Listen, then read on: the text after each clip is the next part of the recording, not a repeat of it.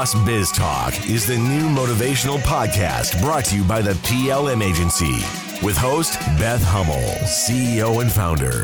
Inspired to reach out to some of her favorite bosses and share parts of their success stories in a quick and candid real talk interview to motivate you to superhero your life and power through your day. This is Boss Biz Talk. Hi guys, today is 5/19/2020. This is our 10th episode of Boss Biz Talk podcast, and our guest today is Peter Kozodoy. He is the CEO of Stradesso. He's a partner of GEM Advertising. He's author, coach, and speaker, and is here today to share his new book, Honest to Greatness, which comes out this August. I actually tried to buy it after I spoke with him, but had to put a pre-order in, so I'm going to have to wait a hot minute. But he's brilliant, he's super smart, and I found myself, after our phone conversation, looking up Warren Buffett and Bill Gates.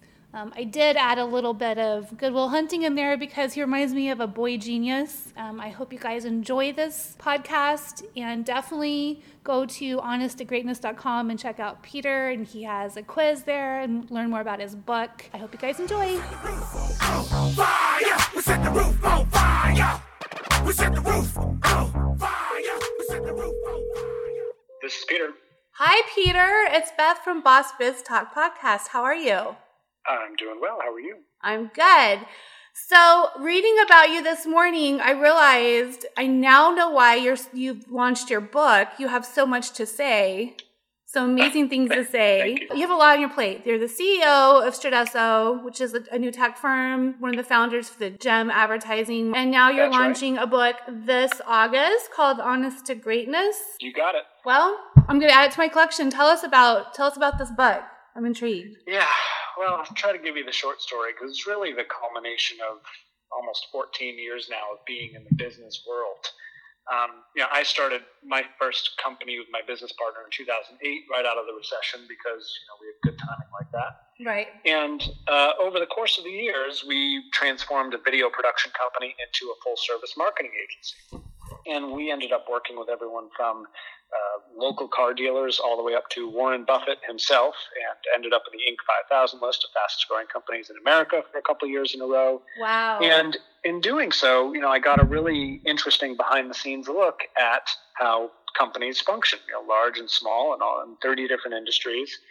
And I was always fascinated with how some clients would take our growth strategies and use them to innovate and dominate and just take off. We'd perform wonderfully for them, get a 500-600% return on their investment.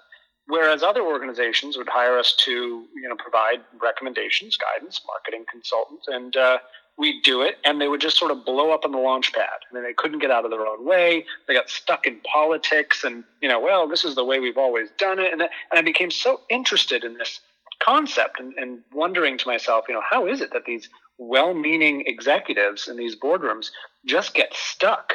Mm-hmm. And in the early part of my career, I chalked it up to stupidity, which of course was a stupid thing for me to think, because no executive gets to the point where they get to by being a moron. Right.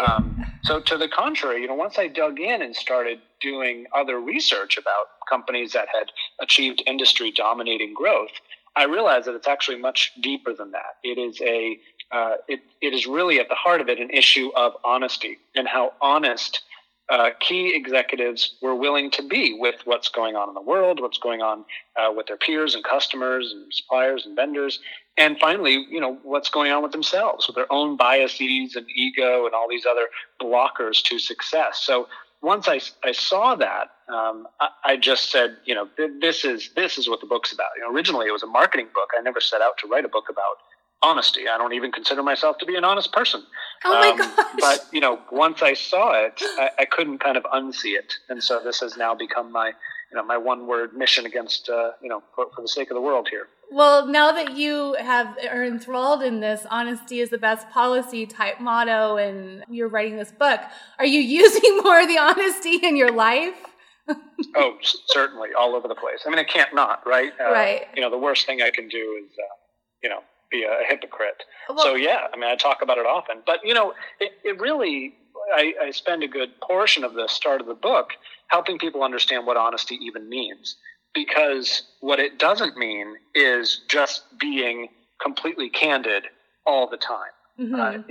You can, I don't know if you have kids or not, but any parent will tell you that telling your kids the entire truth 100% of the time is probably a bad idea. Right. And one of the CEOs in my book makes a good point, which is that if you're flying in an airplane and the pilots come on the intercom and they say, I've never seen storm clouds like that before, and so you may want to put your seatbelt on. I'm not quite sure what's going to happen. Yeah. Is that honest? Yes, but it's probably not helpful, right? So, honesty, I stratify into 3 different levels. The first about this is getting honest about the community. What's going on in the world? And of course, you and I are talking right in the middle of this pandemic. Mm-hmm. So we really need to get honest first and foremost about how, society is changing and acting and reacting. How are their core beliefs and norms shifting? And I tell a great story. One of the first stories I tell in the book is about Blockbuster and Netflix, and how Blockbuster really failed to get honest about how media consumption habits were changing. Yes. People's preferences were shifting. And they really missed the boat because of it. I think we all know now Netflix is worth, multiple times what Blockbuster was, and Blockbuster, is no longer. And do you think that's such a great point, Peter, but do you think they knew that, or they were just hiding their head in the sand like an ostrich? Do you believe that they had the information to tell them that where we were going more on a digital basis like that? It gets worse. Let's dive into the story a little bit. Okay. So we all know, that Blockbuster went under, and we all know that Netflix ate its lunch. But what few people realize is that Blockbuster had years and years and multiple opportunities to either buy Netflix or transform its own model. In fact, Blockbuster launched, it was late to the game, but it did launch Total Access, which was their own streaming program. Oh, wow. That program had millions of subscribers. And at that point, Carl Icahn, an activist investor that everyone has, really high praise for, came into Blockbuster and said, you know what, this Total Access thing, we got to get rid of that. We need to go back to the business model that's worked for decades. And he shut that program down. He installed a new CEO, and we all know what happened next. So there were multiple opportunities for that company to get itself together. So that's why you have to look at it and say, at some point in some facet of the boardroom, someone was lying to themselves about what was really going on. Right. Do you remember doing this interview in April 2019 with .com magazine? Was this before you thought of starting the book, or had you already been thinking about the book? You were about like the strength of an entrepreneur and, the honesty and being able to inspire others and think about other people. And when I started reading that, I'm like, I just love this guy's mentality and take on things, because it's true. You have to be about other people, and you have to be honest, and you have to want to help others, I think, to get you far in life. And you kind of put that into your interview. Is that something that triggered the book, or were you working on that back then? So this has been an arduous 4-year exploration. And so, it started in 2016 when I turned 30 years old, and I had a complete quarter-life crisis about which way I had, taken my life. And, at the time, if you had looked at what I had achieved, I had a multi-million-dollar company. We had offices all over the U.S., one in Canada, and I had great relationships. I'd just gotten married. We were flipping a house together, me and my wife. For all intents and purposes, my life looked fine. Mm-hmm. But, somewhere deep down inside, talk about self-honesty, I just realized that there was a lot more that I had to go out there and achieve. And so I just started, basically kicked my ass into gear. And one of the big things on my list was to be an author. I always loved writing. And that's when, as I said earlier, I set out to write a book about marketing, because I saw how so many companies were missing the boat, particularly with young people, mm-hmm. Who I think, this is a working theory. I have no evidence to back it up, but I get the impression that young people, having grown up in the environment that we did with the internet and all that's, fake news and corporate scandals and Netflix documentaries about Wells Fargo and Volkswagen and everything else, our BS detectors are just probably a little bit stronger. Now I would argue that everyone's BS detector has, really strengthened because of the news that we're watching the last 2 months. Dishonesty has permeated our society. The Boss Biz Talk podcast at bossbiztalk.com. Brought to you by the PLM Agency. Learn more at theplmagency.com. one of the big questions we have to ask ourselves is, what is honesty good for? And, for me, the answer is honesty is only as good as the trust that it produces. So when we have situations where folks are putting forward facts that they know that aren't true or that are proven to be untrue, every time that happens, our trust is eroded a little bit more. Right. And the danger of that is, as we can see from the pandemic, it gets harder to ask a group of people to take a certain action, because those folks will take a look at the leader or leaders, and this is public sector, private sector, whatever, and say, you know what, fool me once, shame on you, but fool me twice, shame on me. So I don't think I'm going to comply with what you're saying. And you can imagine a pandemic in the future that's much more dangerous than this. I mean, we've had viruses that are more contagious. We've had viruses that are more deadly. In a scenario where this is the one, the virus that's going to wipe out half of humanity, right. What are the odds that people are going to trust and listen? Right now, I would say the odds are pretty low, and hopefully we can gain some of that trust back. I agree with you. It's like the little boy that cried wolf, for sure. Our media has just had a heyday. I dig the honesty factor, and I feel like for me, that's how I, have lived my life, and then also the business and now the podcast. But I always say it's real talk. We just jump on a convo and start inspiring each other and motivating each other to do more and better. And you are definitely doing that. Don't you feel that honesty, that word, and you said there's so much to it, but it's more direct, and it's more in the effort of getting things done quicker and to the point? I mean, if we're honest, we're not going to have fluff or BS, and we're going to make things happen quicker and get more done, like more results driven. That's exactly right. I mean, and I want to be very clear. Like, I did not write an ethics book. I understand, yes. Honesty as a core value, quite frankly, that sounds good and all, but I'm a businessman. Right. I'm all about profits. I love money. You love money. Everybody loves money. Warren, how would you define true success? Well, I've said many times that if you get to be 65 or 70 and later, and the people that you want to have love you actually do love you, you're a success. This is a book about achieving incredible industry-dominating business success and successful outcomes. And to your point, it's exactly as you said. When you remove bullshit from conversations and from thoughts and ideas and feelings and beliefs, what you get to is a set of protocols that if you follow them, you will actually achieve the end result. Because really, honesty is an act of attrition. It's about removing bias, removing ego, removing politics, all those things that naturally block wonderful ideas that are already existing in the minds of customers and prospective customers and, quite frankly, employees. So your book that you're launching, it's going to be in August. Can you get it out any quicker so we all can be smarter before August? I'll tell you what, you can go to honesttogreatness.com and take my 21-question honesty quiz, which will tell you which honesty type you are. So if you're honest enough with yourself that you want to see those results, you may just learn something about your leadership style. Bring it on. Honesttogreatness.com. Yep, got it. I'm doing that after we get off the phone. I always love to learn about myself, Peter. Of course. Make sure you post your results and tag me, and then I'll make sure to share them. Well, you tell me how good I am first before I start sharing and tagging, and we'll go from there. So what are you doing? Are you in Boston? Your number is a 617. So I grew up in Boston. I'm a Boston boy. I went to Milton Academy and then Brandeis University, and then met my amazing wife who lives here in Connecticut. So now I'm in southern Connecticut on the Long Island Sound. Which is beautiful. Stunning. I love it here. It's, it doesn't have palm trees, so I think I need to move myself further south, but we've got time to get to that. Well, there's not palm trees in Boston.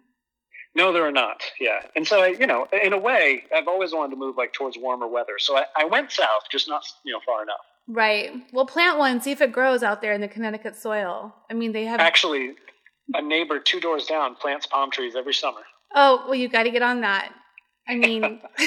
Just make it. I have a botanical garden. I think I'm in Hawaii sometime. I'm in the hot Arizona. So we're on the Sound here on the beach. So it doesn't, it's not terrible. And certainly my big fat fluffy dog is very happy that we're all the time. That's the thing. The kids and the dogs, I think, are going to go into withdrawals when this all, ends and everyone has to go back to a real work world. I mean, the dogs would be like, they don't love me anymore. Yep, So, exactly. And I know that you're busy, and I can't believe I gave you a quick call this morning, and within those 2 seconds, I found out that I am your 46th interview this week, and I don't feel so special anymore. But I do appreciate that you're like, we saved the best for last. So hopefully we'll have some fun. Now, obviously, I'm buying your book. When can we buy the book? Not until August. And where can we buy it? Let's talk about that. You can buy it now. Yeah, you can buy it now on Amazon or anywhere books are sold. In fact, that really helps me to have pre-orders because it tells the world that, hey, this is a book worth buying. Awesome. So we can go on Amazon and look up Honest to Greatness by Peter Kozodoy and buy it and get it shipped to our house. But on this Boss Biz Talk podcast, we always bring on people that are just inspiring to others, definitely that entrepreneurship mentality and lifestyle. One of the questions everyone wants me to ask, do you have a book on your nightstand at this moment? And what is it? And why did you pick that one to read at this moment in your life? Well, I'll talk about one of my favorites, which I reread this year, which is The Obstacle is the Way by Ryan Holiday. I think that should be required reading for every entrepreneur. Obstacle is the way. Okay, tell me why you say that. He does a wonderful job of capturing an ancient philosophy called Stoicism that was very popular in the Roman Empire.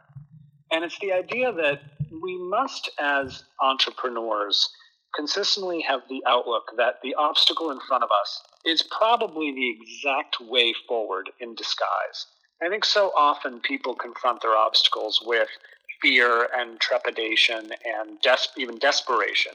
And I coach a lot of entrepreneurs, so times can get tough and times can get desperate. But what I've found in my own life, to be quite honest with you, is that the things that I struggled with the most, if I leaned into them, actually became the most incredible door openers for me. Can you enlighten me on maybe one example?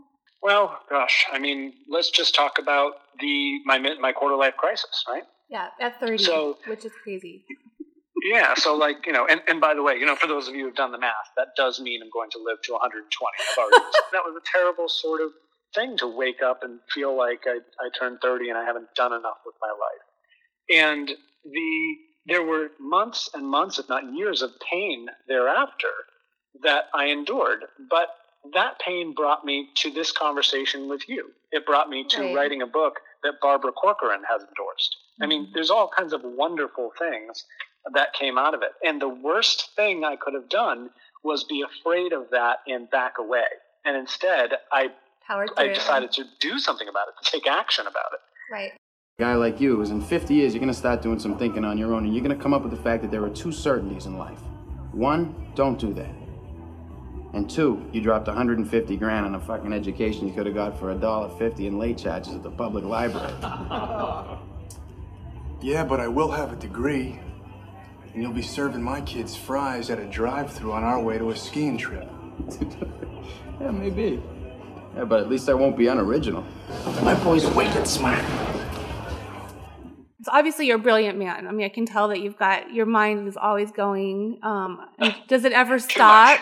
Does your mind ever stop? I know, mine doesn't either. It wakes me up. Margaritas help. I know. Margaritas and wine, boy, those are lifesavers. Yep, so you guys are both at home. You have a beautiful view of the ocean. You're a mad scientist right now with all your endeavors, and your wife. What do you guys do to release that built up work mind tension? You guys have what do you do for fun? I try to walk in nature as much as possible. I think we don't do a good enough job, having kind of become a city life civilization, of going back to our roots, getting out on the water, getting out in the woods.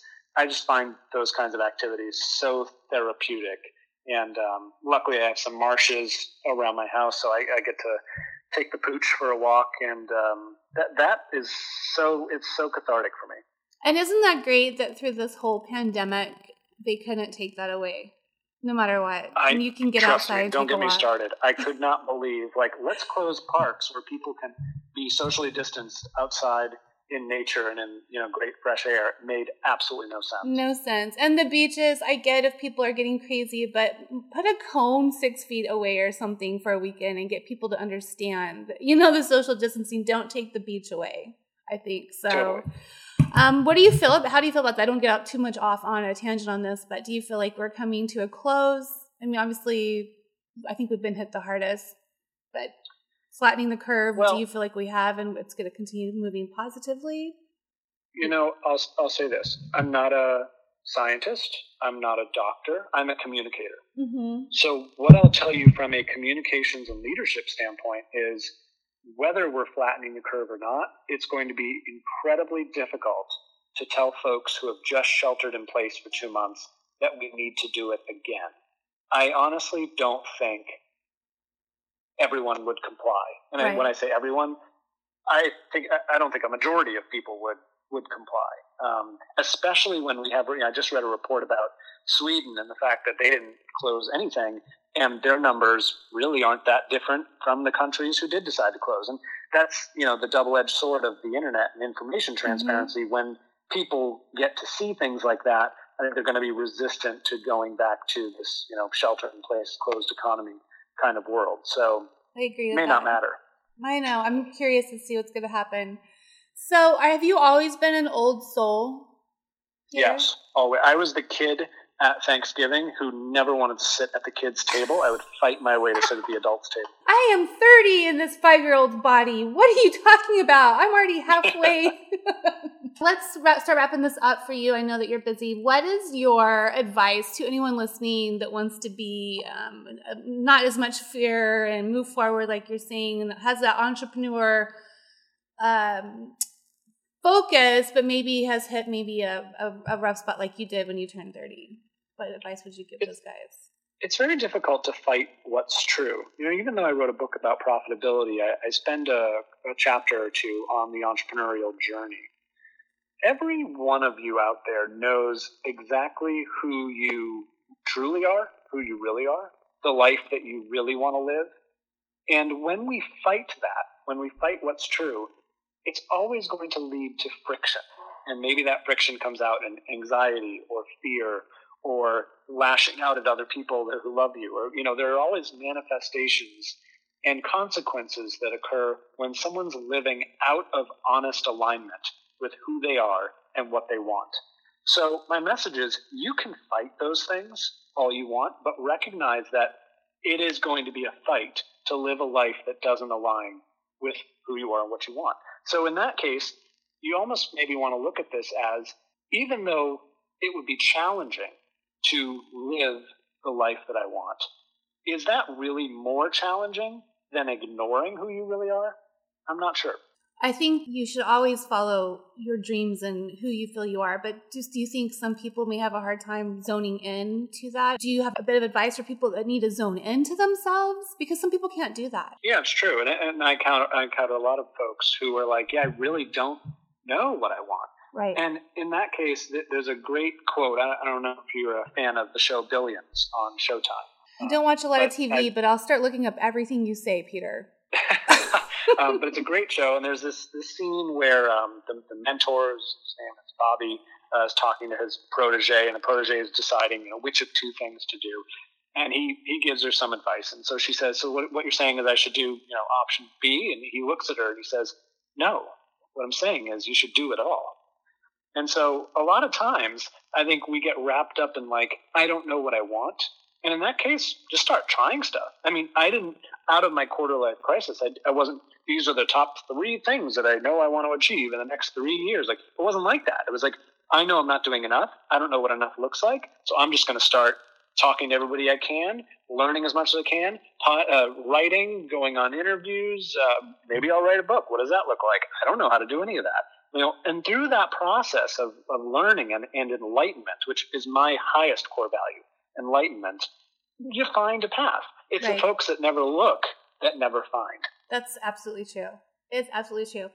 I'm going to go buy your book right now on Amazon. Where else can we find it?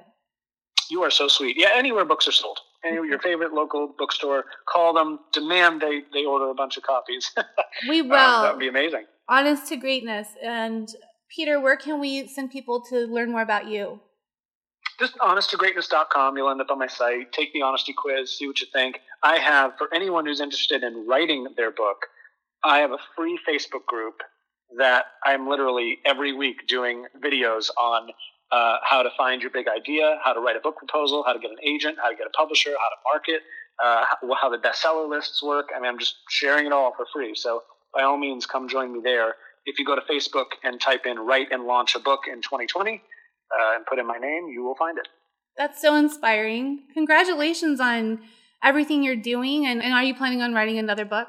I would love to write a second book, but the thing about books is they're binary. If the first one doesn't go well, no one in the next 40 years is going to want to bring me on to write a second book. This is going to and go if well. If it goes really well, then I'll have tons of offers. Like, it's really, binary. It'll be supply and demand for sure. I think everyone's going to want to get your book, especially in this time and day. So thank you so much, Peter, for coming on. And I also love the fact that you once in one of your interviews said that you're a serial entrepreneur, and I think you are. That's it. Well, thanks for having me. Appreciate it. Thanks for your time. All right. Bye-bye. Take care. Bye. This is Boss Biz Talk, brought to you by the PLM Agency. To learn more on who they are, go to theplmagency.com.